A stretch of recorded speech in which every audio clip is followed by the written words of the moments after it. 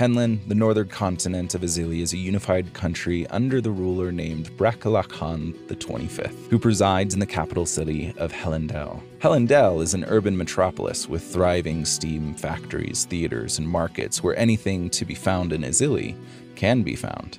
Hanlan's main port is Port Romance, just north of Endymion's Port Holiday. Hanlan is lush across its countryside, filled with farms, rich forests, and jungles, flourishing garden palaces, both ancient and modern.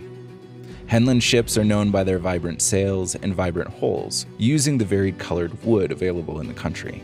Notably, Hanlan is the nation which houses Paradise, an elitist resort city centered on the Paradise Pool, which has healing powers. Most Ezilians dream of going to Paradise at least once in their lives, though few are able to accomplish this dream.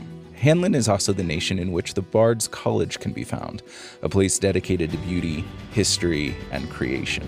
Hanlan is a pure monarchy under the Han family, with classic knights, squires, peasants, and political structures in alignment with the monarchy.